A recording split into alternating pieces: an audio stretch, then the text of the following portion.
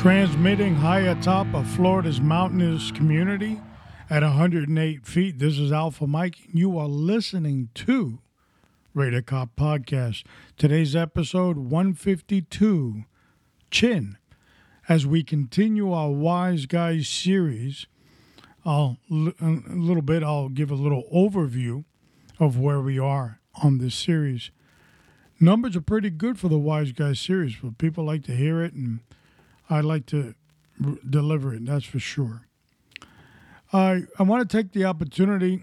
I know you heard episode 151 in Bernie. No, not that one.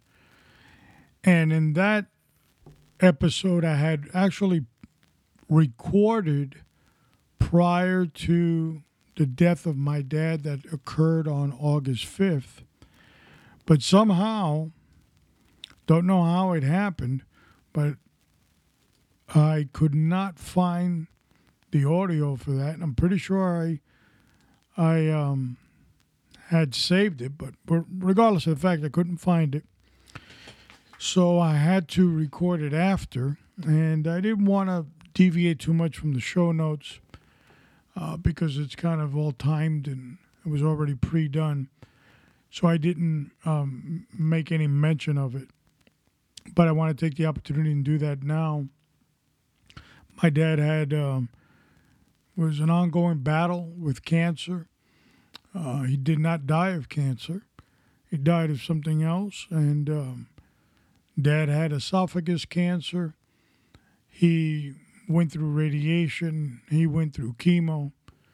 He was tough as nails in that respects and in that department. And Dad's tumor was removed, which consisted of removal of his entire esophagus and part of his stomach. Then the stomach is turned into the new esophagus. And he was doing very well with that.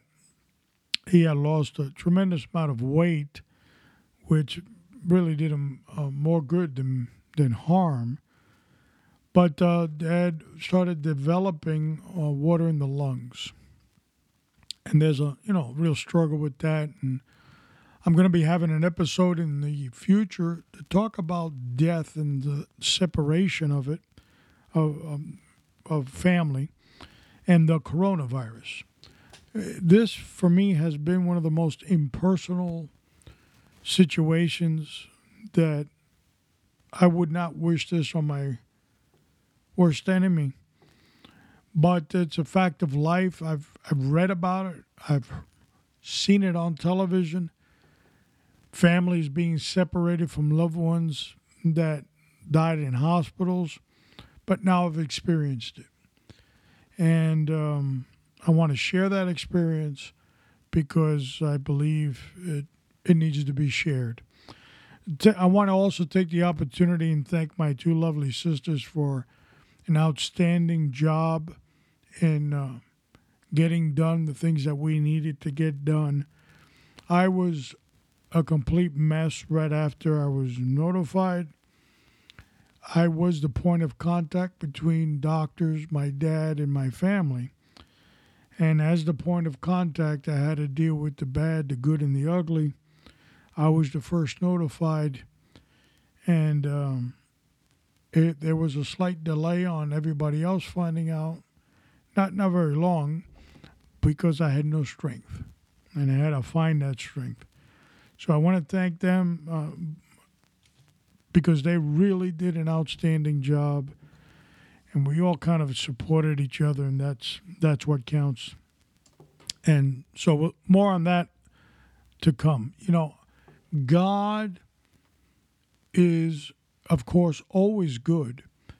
And during this, I'll finish with this. During this episode of coronavirus, having a loved one, elderly, going to the hospital, basically, this last event, he went via fire rescue to one hospital and had to be transferred to the hospital that was attending him.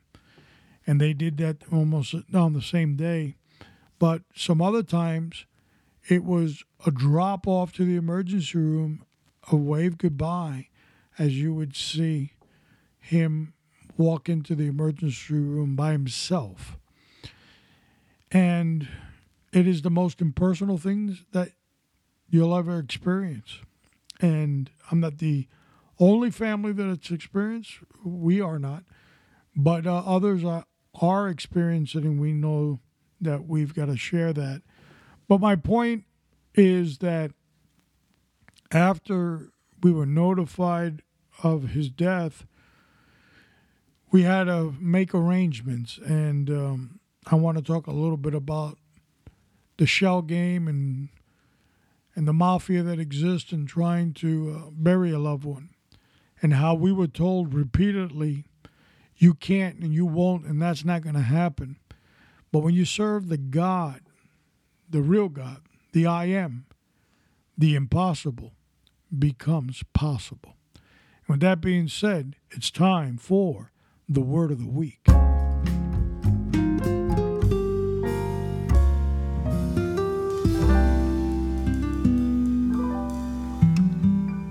But if anyone suffers as a Christian, he should not be ashamed, but should glorify God in having that name. 1 Peter 4:16. And as a reminder, you can hear more on this one verse, 15 minutes or less, the same day that this episode airs. And there you can go to Raider Cop Nation, our website, and look up the sections that say Test Everything.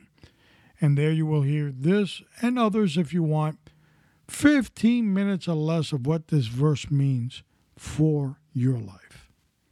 All right, a little overview on where we are right now with the Wise Guys series. We started off with Vito Genovese, and we talked. Our date of history will always be 1931. That's when the commission was created. Prior to 1931, the mafia was all over the place. But LCN, La Cosa Nostra, creation of 1931 by Luciano, divided the 5 families in New York, Chicago, Philadelphia, Buffalo, all these areas.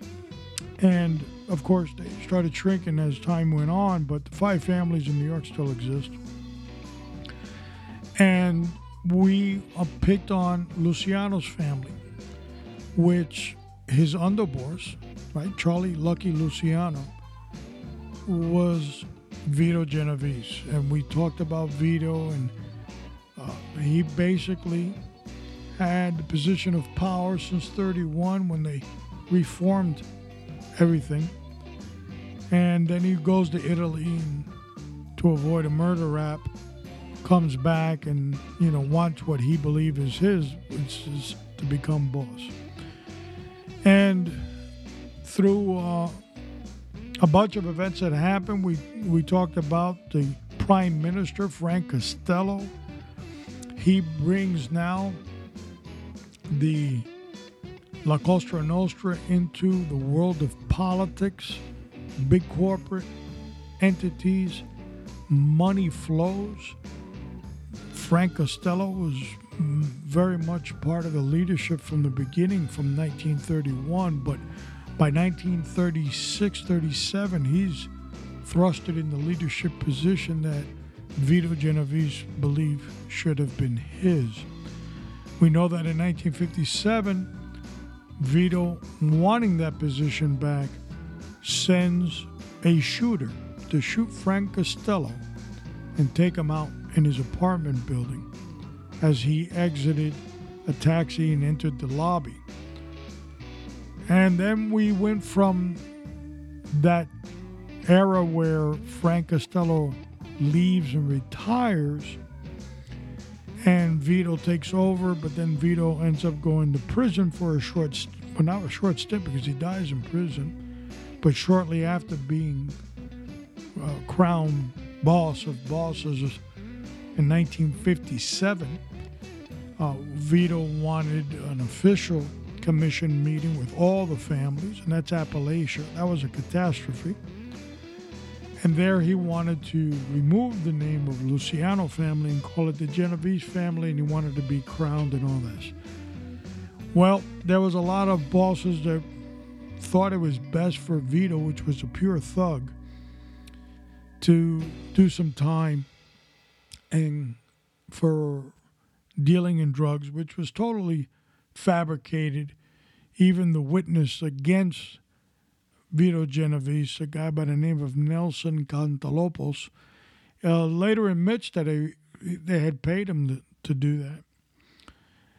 So Vito ends up dying in 1969, basically went to prison for about a decade. And it was hard to run the Genovese family, what was the Luciano family, from prison.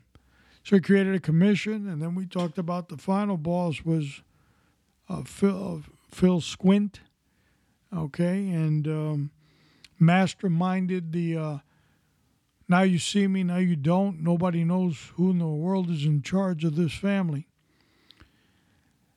And now we're going to talk about the guy that comes in right after Phil Squint.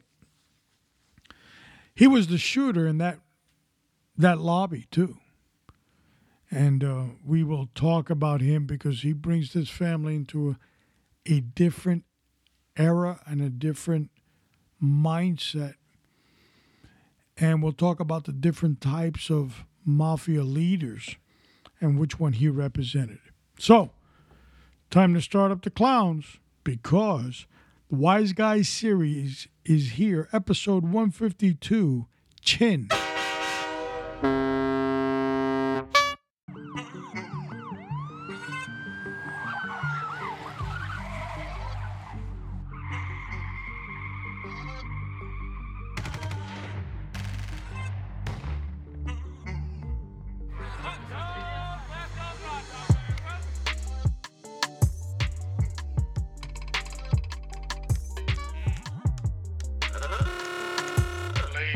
Gentlemen, boys and girls, children of all ages, welcome to the main event.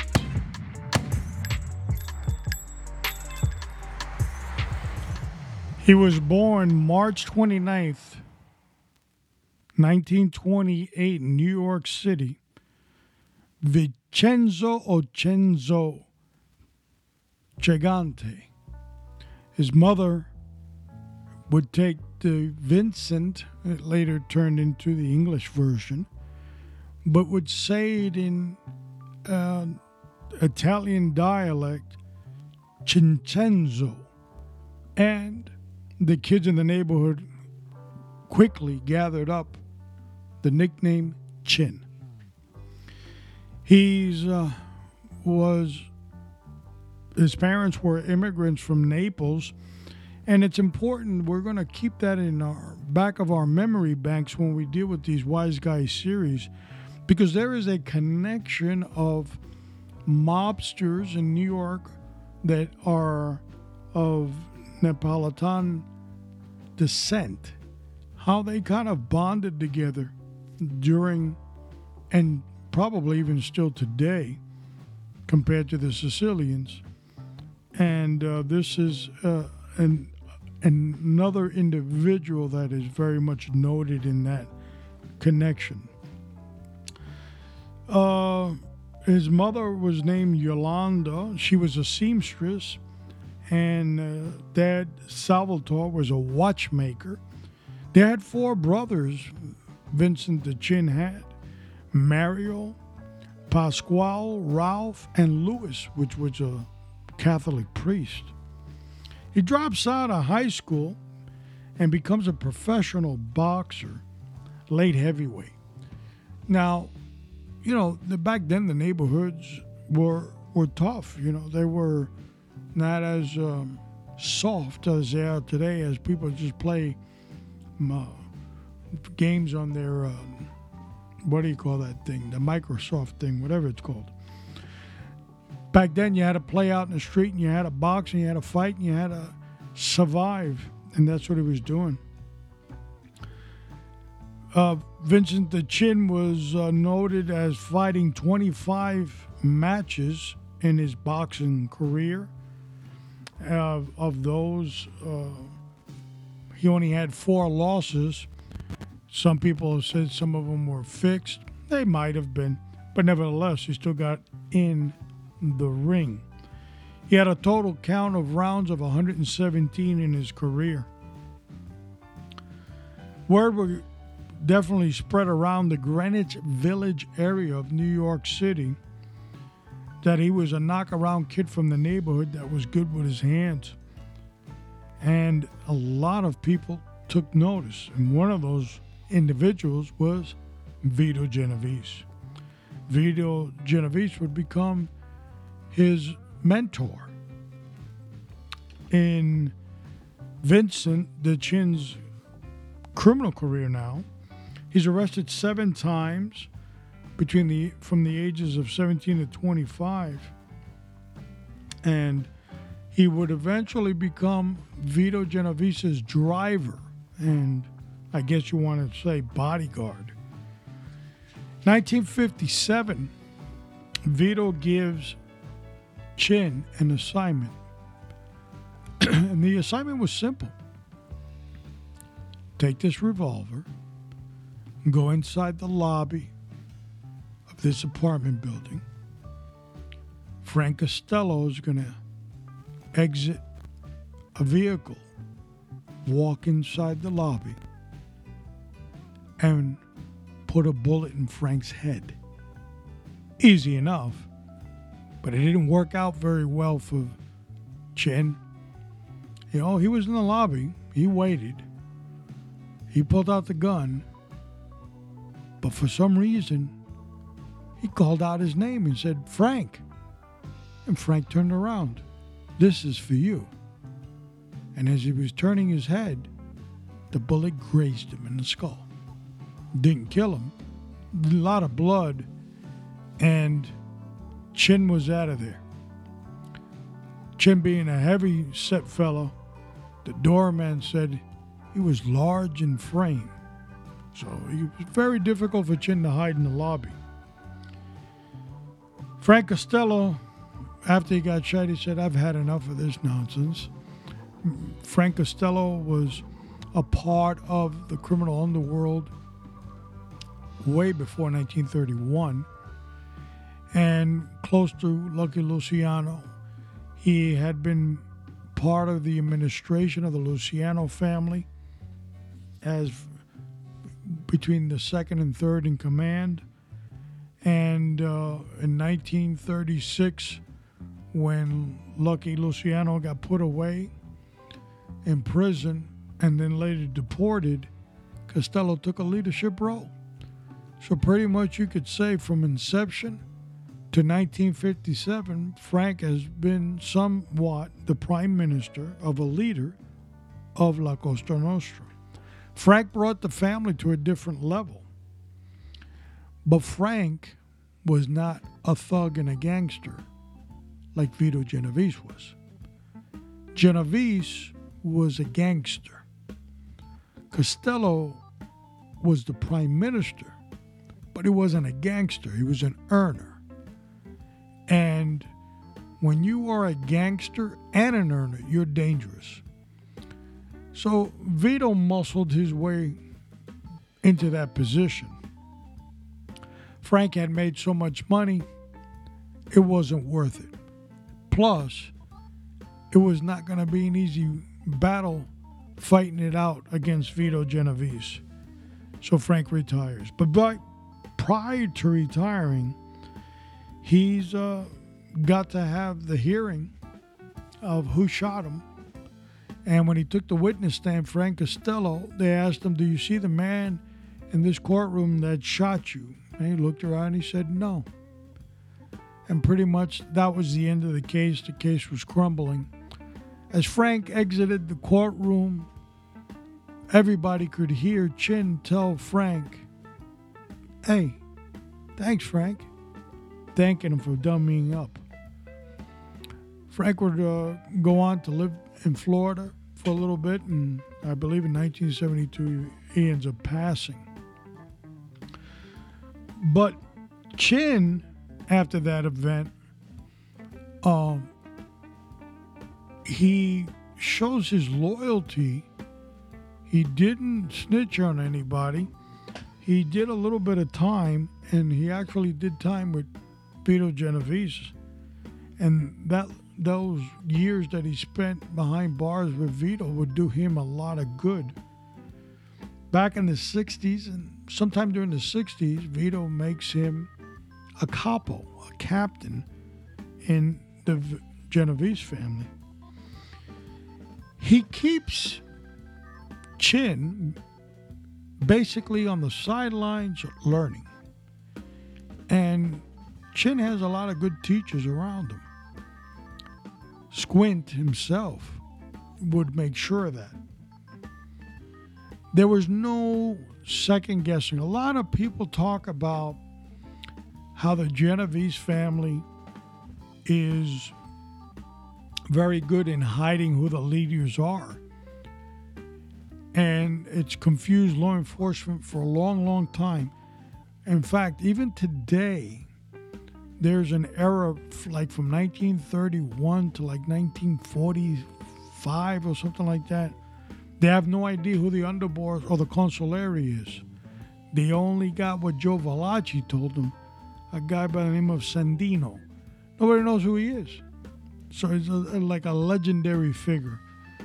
So this family, the Genovese family, has been very, very good in disguising who the real leader is. Well, Vincent was no different.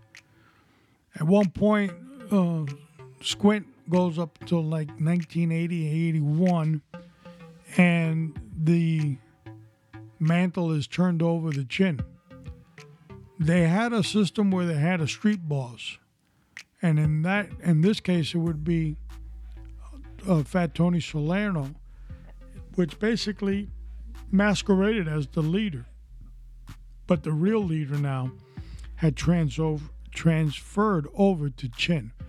Now, remember we spoke about earners and gangsters. And in this case, Vito was of course a gangster. Frank was more of an earner and a politician at that. And Phil Squint was another earner. And here comes Chin now, and we go into the era of gangsterism again. He was a gangster, but he knew the rules.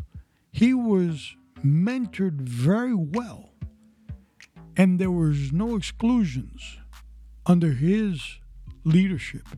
Many people and many other families in La Cosa Nostra feared Chin.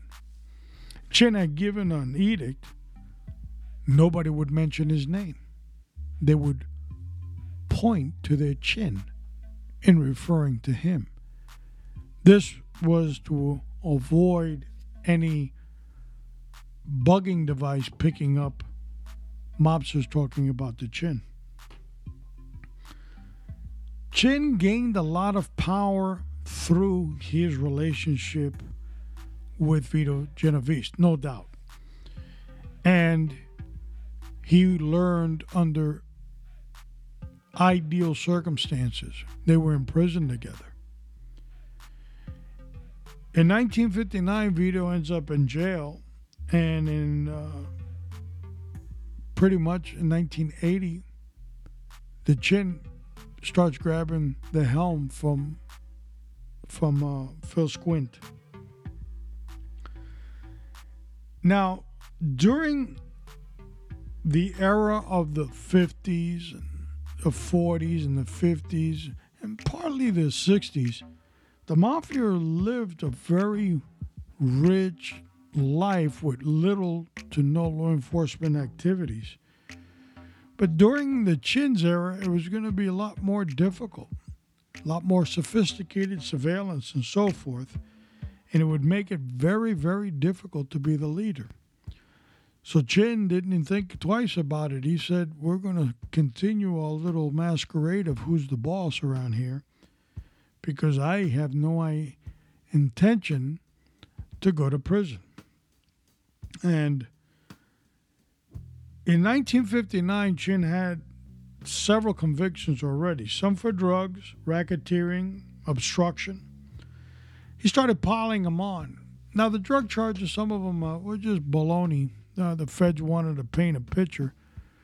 Some people say, they were drug dealers and all. Look, all these mob families dealt in drugs in the 40s and early 50s like nothing because there was no edict by the commission not to.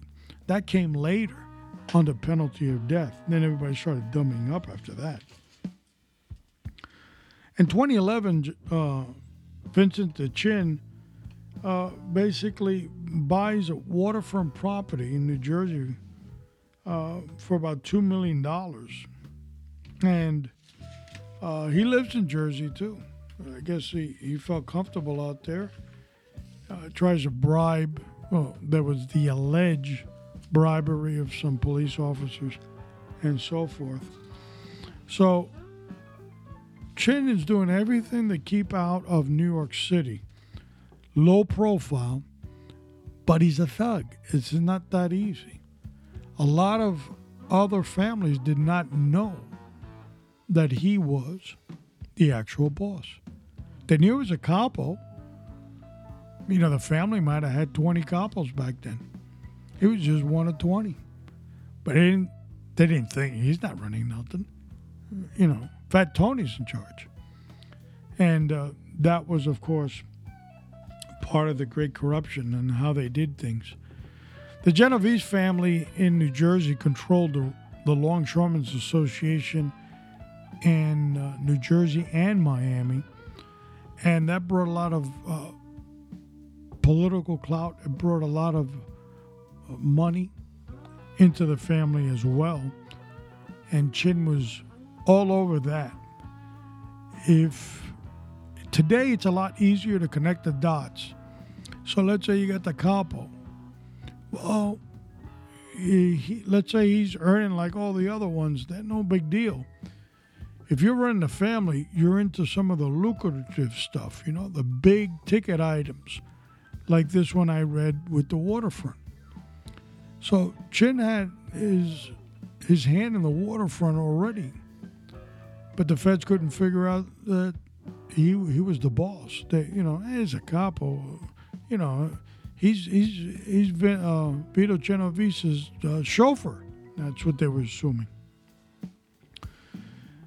Chin goes around New York City, the Greenwich Village area, dressed up in a robe and given the assumption that he's crazy. In actuality, people that knew him would say that he was very astute. It was all an act, but he had done that right after his case with Frank Costello. He said, I think it's better to play crazy. And so he studied that, and that's what he did. He walked around in a robe and slippers and mumbling to himself and wouldn't shave for a couple of days.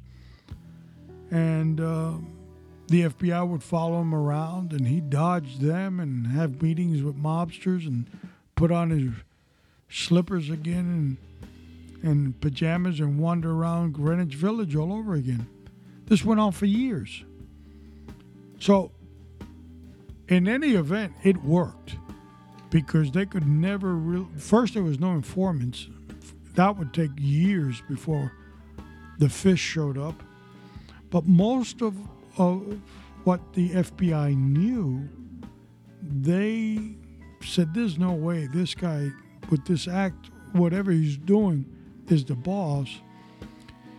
That was a furthest in their assessment. They actually believe it was Fat Tony Salerno, because Fat Tony Salerno played very well the boss.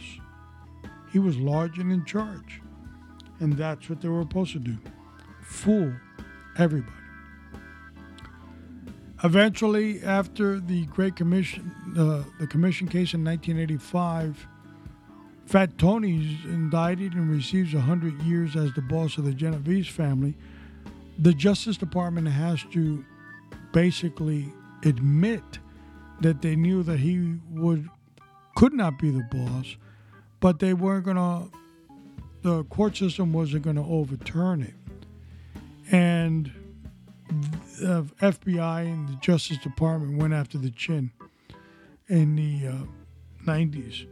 Early 90s, it started, but, not until the mid-90s. And the Chin would eventually get jammed up on a couple of cases, and he couldn't get out of it.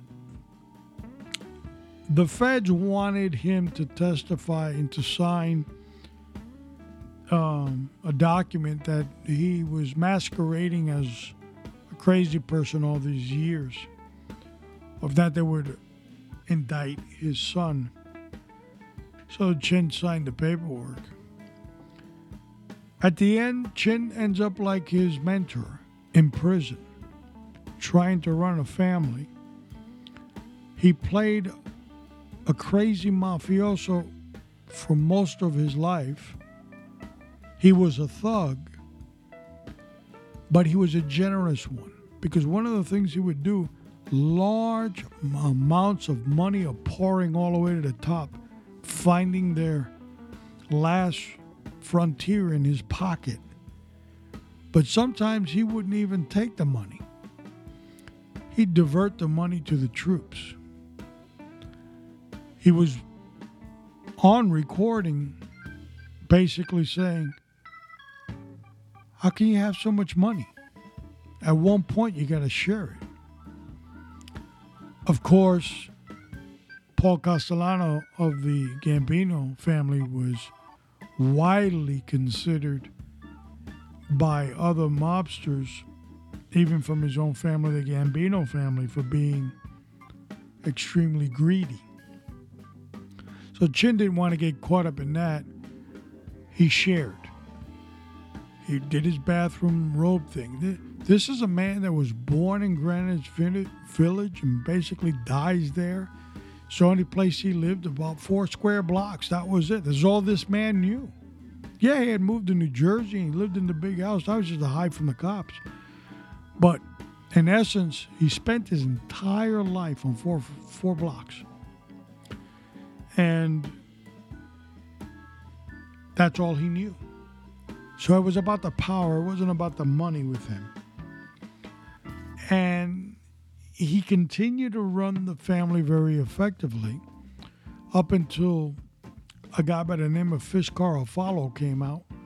He was a soldier in the Genovese family assigned to Fat Tony Salerno. He starts to squeal and say that Chin was, doing an act, and that Chin was basically the guy in charge.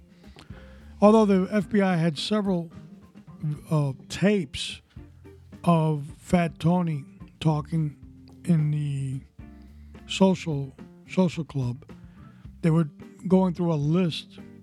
Him and Tony Dux Corralo from the Lucchese family, they were going through a list of new inductees into La Cosa Nostra. And Fat Tony was complaining about, I don't know anybody on this freaking list. So they were going back and forth, and Fat Tony basically says, what do you want from me? Let the boss approve it. So he's referring to somebody else and not him. So that was one of the first indicators that the FBI knew that there was a possibility that he was not in charge. And they stifled themselves and basically didn't say anything during the commission case in 86 because they wanted to get a conviction. That's how underhanded the mob works. Chin eventually dies December 19th, 2005 in prison at the age of 77. And he left a very powerful family in place.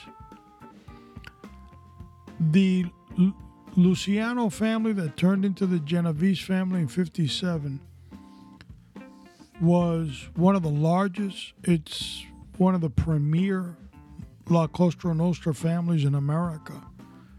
It's the creme of the creme.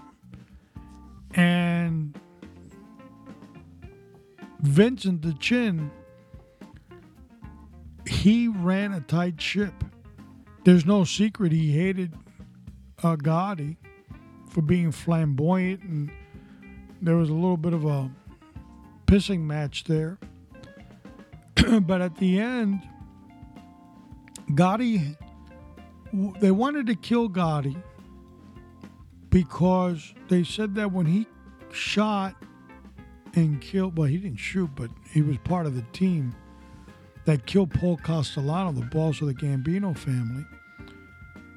All the captains vote John Gotti in to become the new boss. That hit was not a commission-sanctioned hit. Only problem was, neither was that date in 1957 when Vito Genovese told the Chin, "You're going to take this gun. You're going to go to this address. You're going to hide in the lobby. Frank's going to come through the lobby door, exiting the car, and you're going to put one right in his head." That wasn't sanctioned either.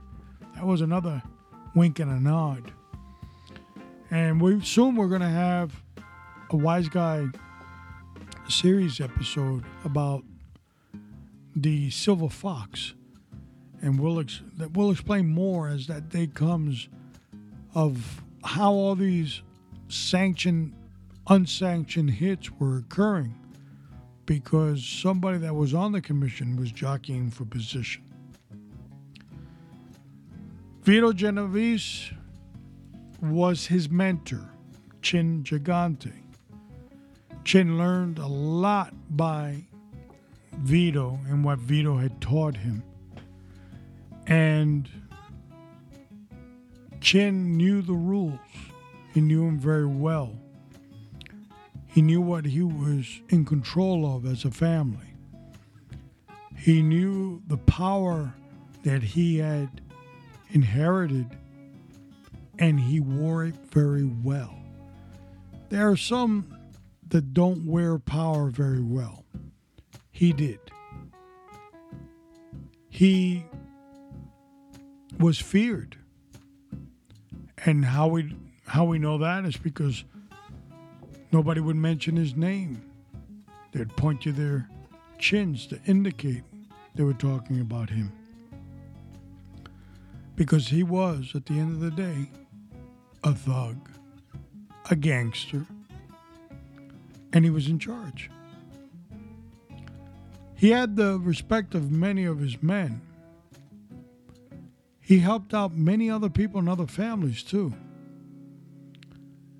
He was very instrumental in Gallo brothers during the Colombo War when the Gallo faction needed a new home.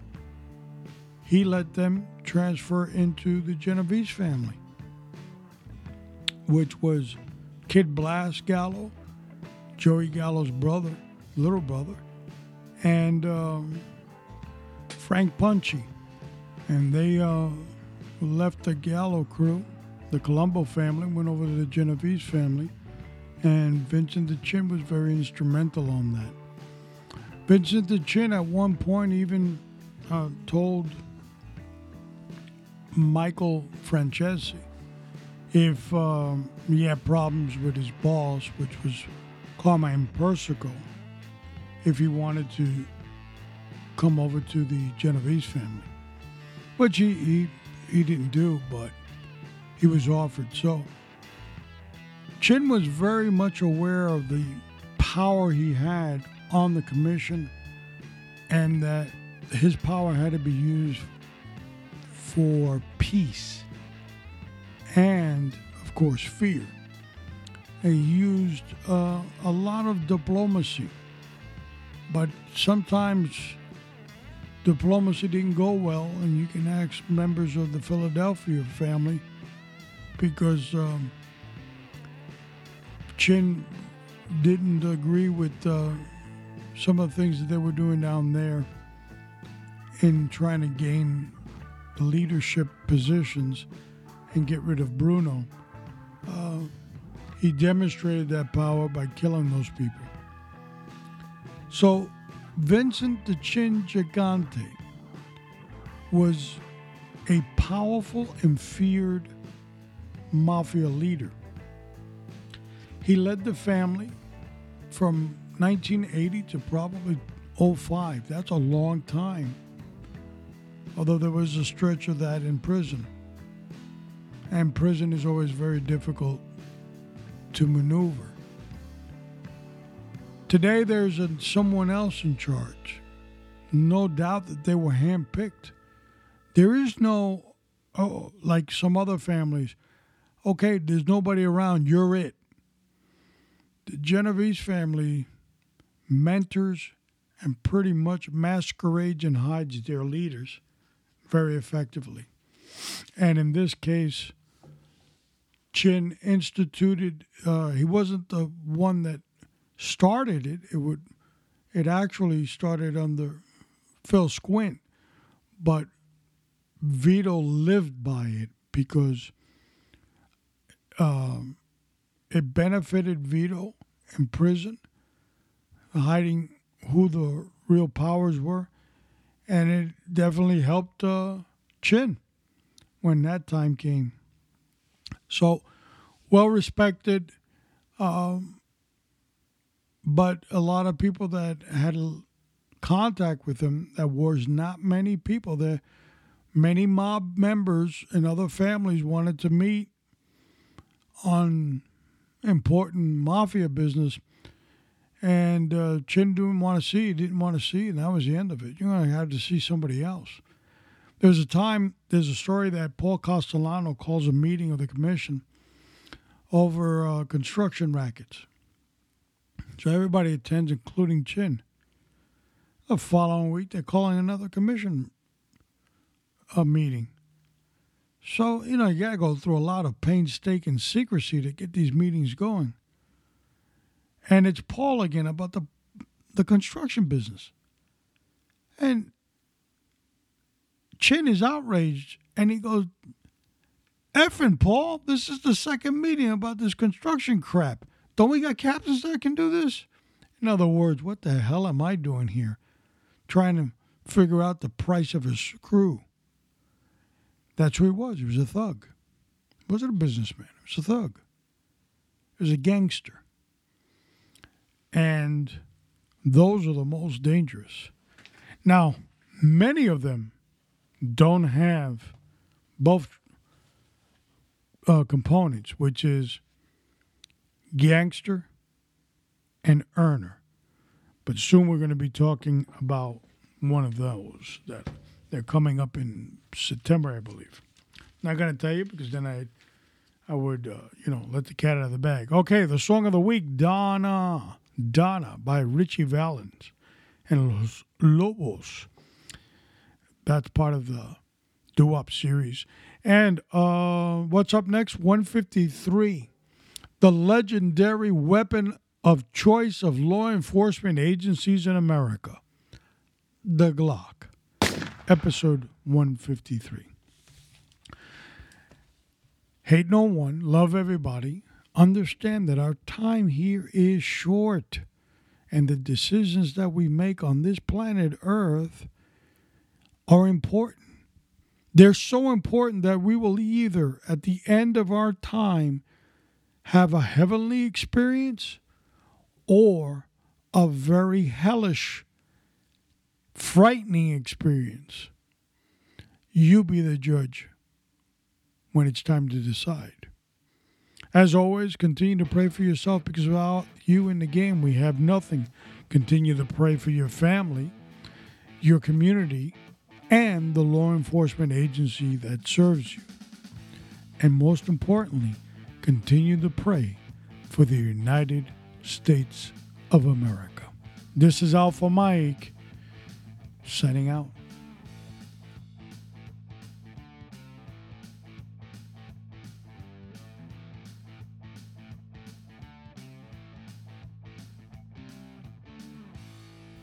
And guide her through the night with a light from above, from the mountains to the prairies, to the oceans white with foam. God bless America, my home, sweet.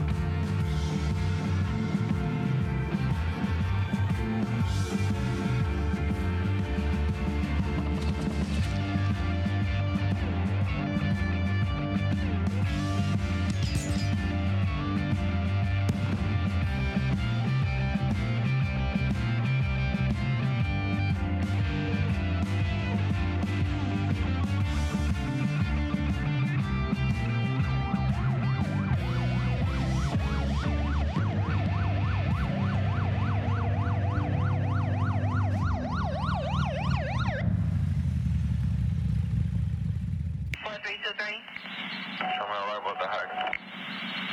4323, just 1322.